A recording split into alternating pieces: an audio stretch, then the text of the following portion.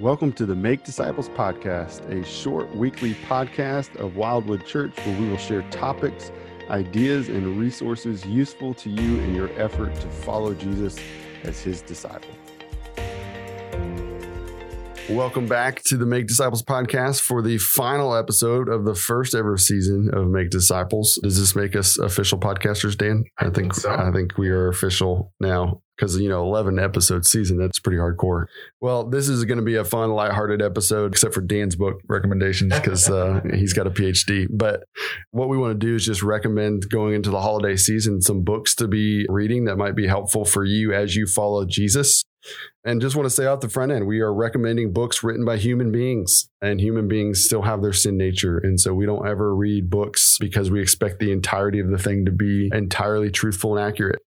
But we want to recommend books that stirred our hearts, affections towards Christ, and maybe stirred even our mind to really think maybe differently about something and hear a perspective on some things. So we're just going to play hot potato here and kind of jump back and forth. My first one is a simple one called Deep Discipleship by J.T. English. J.T. English led the cohort that we were able to join out in Dallas this year. And a lot of the philosophy behind this is why we now are studying Acts as a group and doing this podcast and doing some other things to really strengthen our equipping arm here at Wildwood. And so if you're really wanting to kind of see the foundation of that philosophy and even just the foundation of what is the purpose of a church in equipping the saints, not finished the book, but I obviously went through the cohort and he does a marvelous job. And even the first couple of chapters I read just has some really powerful lines in there that are great.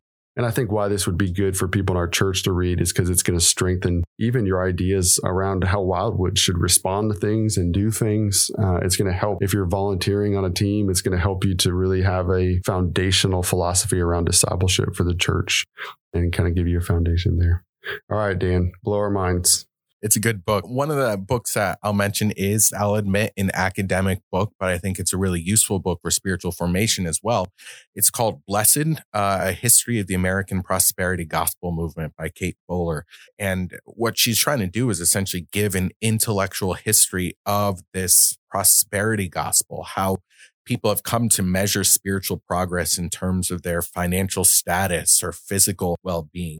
And so there's a lot of different terms we've used for it, like word of faith or health and wealth gospel or name it and claim it, these kind of things. And the reason why I think it's useful to understand the history of it is because I believe that it has had a pernicious influence in the church more broadly. And we need to pay attention to those ideas and concepts that come in and may be contrary or even opposed to the gospel of Jesus. For us, that was very much liberal concepts of theology, and that's still important. But I would argue that the prosperity gospel is having an even stronger influence in the churches like ours today. So it's important to pay attention to that. Yeah, I've not run into anybody at Wildwood that I say is full out into the prosperity gospel. You're probably not going to attend Wildwood at that point.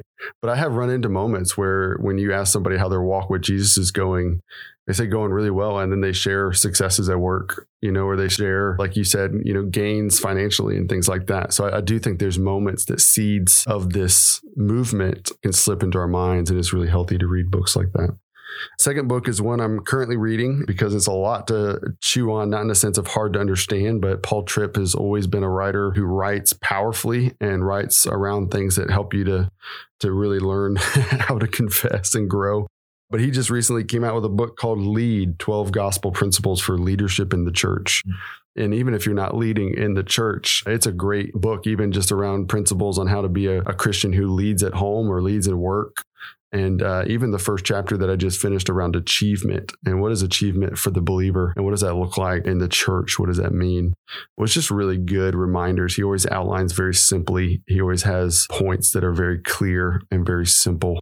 But then he says some things that really drive things to the heart. So highly recommend that book. My second one is another history book. It's another academic book, but it's a bit more accessible than my first one. It was written by Thomas Kidd. It's called Who is an Evangelical? The History of a Movement in Crisis. It's a very accessible introduction to the history of evangelicalism in America. But more importantly, it's trying to show what evangelicalism, and I would argue that we here at Wildwood would fit within this evangelical movement, what evangelicalism actually is, because the term has been so caught up in politics. And there's this oft-quoted statistic that 81% of evangelicals voted for Trump. We aren't going to get into that whole discussion. The whole point of it is to say there's a lot more than just talking about politics. In fact, while you can't avoid the political discussion, there is a meaning to evangelicalism and a hope to evangelicalism that transcends denominational boundaries. And so it's useful to recognize where, well, groups like our church came from. That's good. The next one for me is by far my favorite book of the year, and it'd probably be a book I go back to time and time again. It's Gentle and Lowly by Dane Ortlund. If you've been around me this year, heard me recommend that book. In fact, I've actually forgotten the amount of people I've recommended it to, and still people keep texting me every once in a while. Hey, I picked up that book you talked about. This is incredible.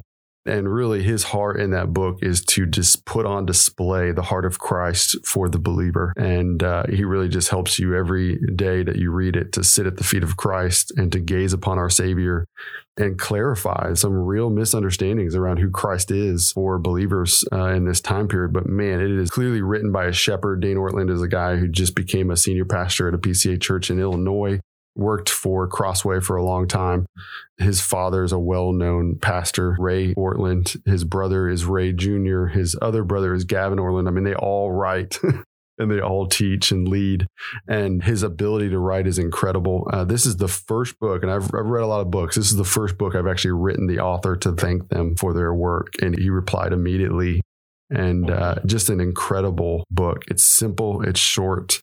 And I've not yet heard somebody who's read it say, that was kind of, that didn't mean anything. I mean, it strengthened my parenting. It strengthened just a lot of aspects of who I am, because you really do. When you gaze upon the heart of Christ and the way that this book helps you to do it, you can't help but see all the sin in your own heart. And so it would lead us to moments of repentance in that book.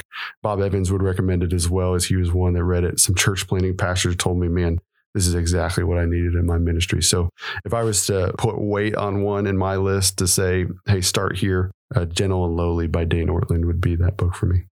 And I got one more. It's a lighter read, but an enjoyable read, a useful one. It's called Telling the Truth, the Gospel as Tragedy, Comedy, and Fairy Tale by Fredrick Buechner.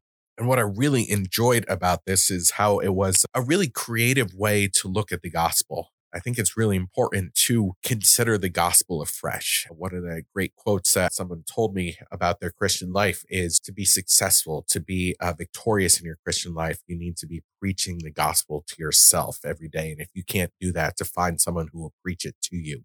And so just pondering the impact of the gospel in our lives. And so this provided a fresh take on how the gospel at its most basic form is telling the truth about reality.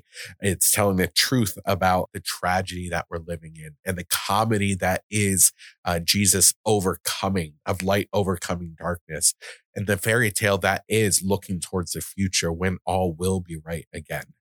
And we will live happily ever after if you want to move in that direction. And so it's a great, easy read. One person refers to this as a dessert read, something that's it doesn't take an awful lot to chew on, or it's not necessarily deep, but it's just a pleasure to read.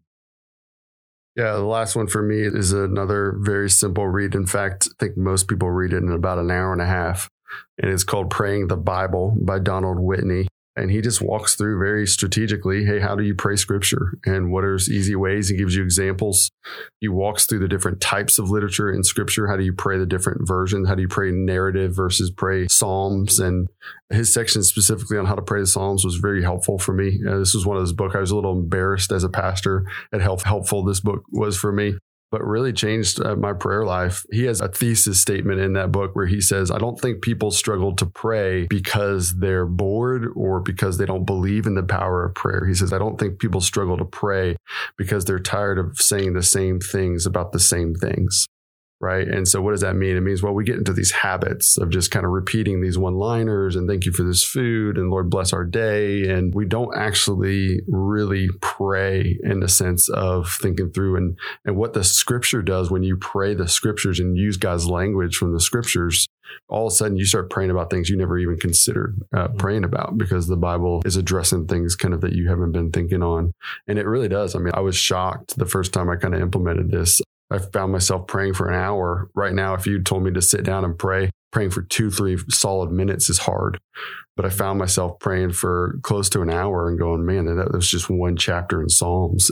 And so I would really encourage you at some point, pick up that book. Again, it's a simple 1.5 hour read. It's like reading almost a brief lecture where he just kind of lays it out for you. Hey, here's how you do it. Go do it.